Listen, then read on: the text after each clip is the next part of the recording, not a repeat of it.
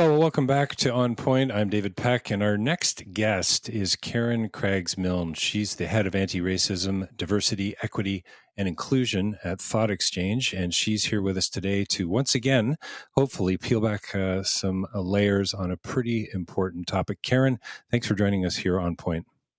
Thanks for having me. So, Karen, I'm going to start out.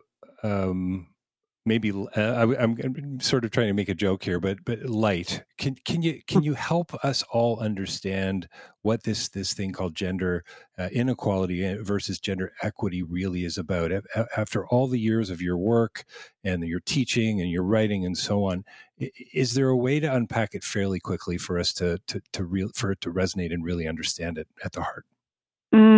That's such a great question. So I'll tell you a story that I often use in educational sessions. And it is that a parent comes home and there's a boy and a girl, and they're fighting over the last orange. And the parent says, they'll figure it out. There's two of them, one orange, they'll figure it out. Then they come back and they're still fighting over it. So the parent takes the orange, cuts it in half, and says, here you go, half for you and half for you. And now they're really upset. They're both crying. They're both asking, why did you do that? And the parent says, well, because there's two of you, so half and half. That's equal, right? And the girl says, well, I needed the whole peel intact for my homework. And the boy says, I needed the full flesh of the orange for my homework. And so that is the principle of equity. Equity requires that we understand that different people, based on their identities and lived experiences, have different starting points. They have different needs. They have different barriers. Understanding what are those needs and responding proportionally to their specific realities and needs. That's equity. And equality would be the outcome of meeting everybody's needs. So we don't necessarily, a lot of people think of equality as 50 cents for each, if I'm paid $1, right, you should be paid $1. That's definitely one element. But I think there's much more to equality than just that we have the same dollar amount for the same work we're doing. It's also that I'm valued equally for being a woman and the contributions I make in the house as a caregiver, as much as you are as being a bread earner, and that we're able to actually switch roles and support each other in ways that hold us fully in dignity. And I have to say that, more and more when we talk about gender equality, we're also talking about LGBTQI groups and inclusion around a non-binary approach to understanding gender equality, and that's also really important. So, do you even use the word inclusion anymore? I'm interested to know. Do you have something that maybe even makes a little more sense? Because I know I've heard people push back against that a little bit. Because I think at the heart of when somebody says, "Oh, we need to be inclusive," I do believe often, not always, that, and I guess it depends on the organization and the person, that the spirit of it is there, right? There's a desire to embrace, but is that really inclusive? Does that even make sense? Well, I would say that the word has been used with different interpretations and meanings by different organizations and groups. And so we have a sense of the essence of what inclusion means. But actually, as a certified practitioner, I would tell you that there's actually very distinct types of work that happens when I'm doing work on diversity versus work on equity versus work on inclusion. They're different. And ultimately, all of those, if we move the dial on each one of those elements, we'll end up creating a sense of belonging and a sense of people having their own agency and being able to do really well and thriving at work and feeling seen and valued in their communities. That's how you know that this work is working. However, I want to point to a different piece that is really important, is that we can do what I call DE&I and belonging work. But the real work, the real call to action, which George Floyd's murder really helped us look at, is anti-racism. And you're not going to address systemic issues by doing inclusion work. There are two very different things, right? Inclusion, and one of the things that we hear all the time is, who are you trying to be inclusive towards? Are you trying to be inclusive towards the majority so that they're not offended or uncomfortable when we're having these conversations? Or are you trying to move the dial for people who are truly excluded, marginalized, silenced in the process? So it's a tricky conversation, and there's many levels to it. Yeah, we just had a guest on, Julie Yang, who's the executive director at Magicana. She's a performing magician, and she's just come back from the Olympics of Magic in Quebec City. First time it's been held here. Many magicians coming. Most of them, of course, men, and so the whole idea of inclusion and equity and so on seems to be a fairly deep issue, right, within this community, and it's been this way for hundreds of years. It's part of the tradition, you would almost say, and it's become so cliche to think of the magician's assistant. Karen, when you see something like that, and I want to talk about there's a report, a very disturbing report coming out about hate crime, and there's been a resurgence of it during COVID and so on. I want to talk a little bit around that, but I mean, a tradition like magic that goes back hundreds and hundreds of years. I mean, where do you even start to chisel away at that? I mean, and I know it's not simple, and I think you've made that super clear, and we need to listen. But can you help us understand something as potentially troubling as that? Well, I think the simplest, quickest answer would be that, from my perspective, having done this work for 2 decades, I think most organizations get this work wrong, and they start at the wrong end. So what they look at is what I call parity, and they say, well, we only have 5 women for 20 men in leadership or as magicians or whatever it is. They're looking at numbers, and they're thinking equality is all about fixing the numbers.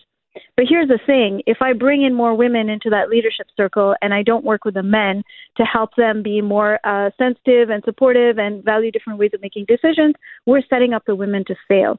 So really, when we're talking about inclusion and equality and truly sustainable, tangible results, that's not where we need to start. It's one element of a bigger piece. And so I created a framework called the Conscious Equality Framework, where I teach organizations 4 different elements of work, of which representation and pathways to leadership is only one of the other 3 quadrants. And so the second quadrant is understanding needs. So we can have one person who's LGBTQI in a school. Are we meeting their needs? And it's not about how many LGBTQI students do we have that then decides whether or not we create a gender inclusive washroom. It's we have a student. Are we meeting their needs because they're different and they have those needs? Are we being respectful and giving them the same dignity as everybody else? So that's the second quadrant. The third one is a longer term piece around transformation. So challenging stereotypes, history, perceptions, judgments that we have of different groups. And then the last one is really assessing our initiatives from the point of view of, are we doing harm in the process of trying to do good, which is a whole other call that you and I can have. Oh, wow. The whole notion of doing no harm is, that's a whole show, it seems to me. Yeah. including maybe it's a conference, and I'm pretty sure that they've already been done. Karen, you've touched on so many important things, and this idea of doing no harm and so on. And maybe we'll save that for the next time we have you on the show. Hate crime reports in Canada have surged. The headline reads, Hate crime reports in Canada surged during COVID-19 pandemic. I don't know. I mean, there's so many questions I could ask about this. And I think just because of your level of expertise and how long you've been doing this. And by the way, you can learn more about Karen at KarenCraggs.com. That's CRAGGS.com. Is this just because of COVID? I mean, so we've seen this surge. People are locked in. They're feeling frustrated. We have mental health issues. We have medication issues. I mean, I think the list is kind of endless. Hate crime, sexual assault are on the increase. Help us understand. Yeah, you're asking a big question. And I think, I have to preface anything I say with, this is just my perspective. It could be totally off. People may disagree with me, and that's totally fine. But from all the reading and research that I've been doing around what's happening, we know for a fact that the numbers are going up for hate crimes and for sexual assault affecting women, but also LGBTQI community. And we know that when it comes to hate crimes, they are the groups that are really impacted are religious groups, those of different races and ethnicities. So that's what the report is telling us, that this is happening. And I would say that, many Canadians live with this view, and I did when I came to the country, that we don't have a problem here. No, we don't have a problem with gender inequality. We don't have a problem with racism. And I think, the statistics and the report are telling us, well, that's not actually true. But there are many contributing factors, and I would say that definitely in the most recent statistics, COVID would have impacted them. So I'll give you, an organizational perspective. We had staff in our company from Asian backgrounds, and they were telling us that on their way to work or on their way home, or their families needed their support because they were being told, "Get out of this country. You are the reason why we got COVID. Wow. This is a Chinese disease." And this is by educated people. And so we know that, one of the triggers of rising hate crimes against the Asian community was the way it was positioned as being a disease that came from a particular country and therefore a particular group of people, and how that just swept, like a fire, just ran through the whole country and overseas and caused all kinds of damage, right? Both verbally and physically for communities. So that was, I think COVID itself and the stereotypes attached to COVID were a big part.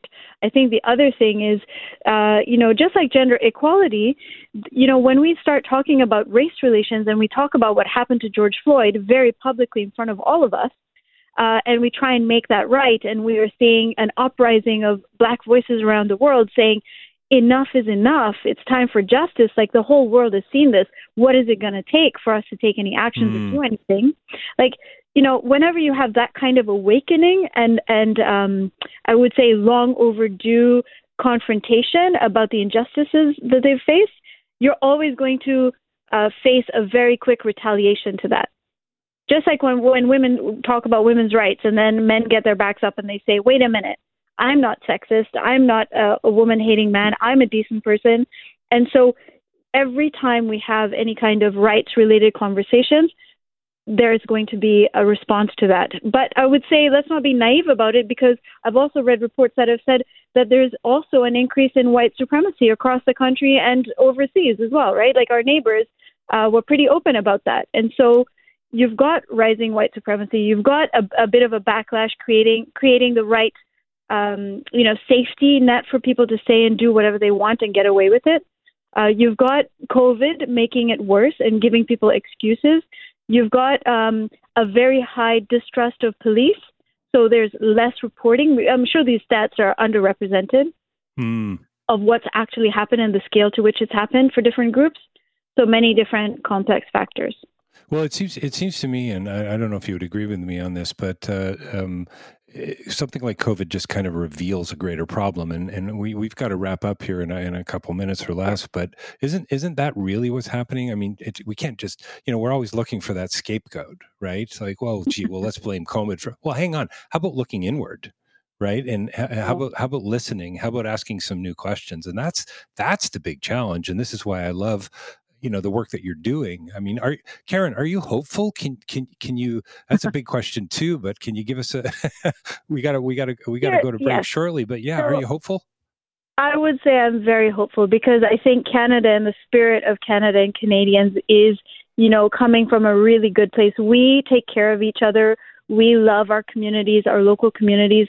We go out of our way to help, refugees coming in, like Ukrainians who needed our support. Like, there's a lot of things that we've done wrong. And if you look at our history and our laws and how we, persecuted the Japanese and all the things we've done with the Sikh community and others, we got it wrong for a long time. But I think what we've done in the past should not define who we are and how we show up in the future. And I think it literally comes down to every single one of us. Every single one of us challenging difficult moments, stepping up, having conversations. When you see somebody like a teller ignoring a Black person in the line, saying, hold on a second, that person was in front of me. Can we take care of them first? Like, we need to do our part as Canadians on the front lines. But I also think that there's a lot to be done with legislation, and that we need to correct systemic issues too. Yeah, I love this idea of doing no harm. You've talked about transformation, and something else I would love to explore with you, and I hope others dig into it, is this idea of belonging and agency, and how can we do that in organizations and in relationships and even in our own families. Karen, thanks so much. We've been talking with Karen Craigs-Mild. She is the head of anti-racism, diversity, equity, and inclusion at Thought Exchange. You can find out more about the work she does at Karen karencraggs.com. Very generous. Thanks for your time tonight, Karen. It's been a pleasure having you on the show. Thank you so much. Take care. And we'll be right back. My name's David Peck, and this is On Point.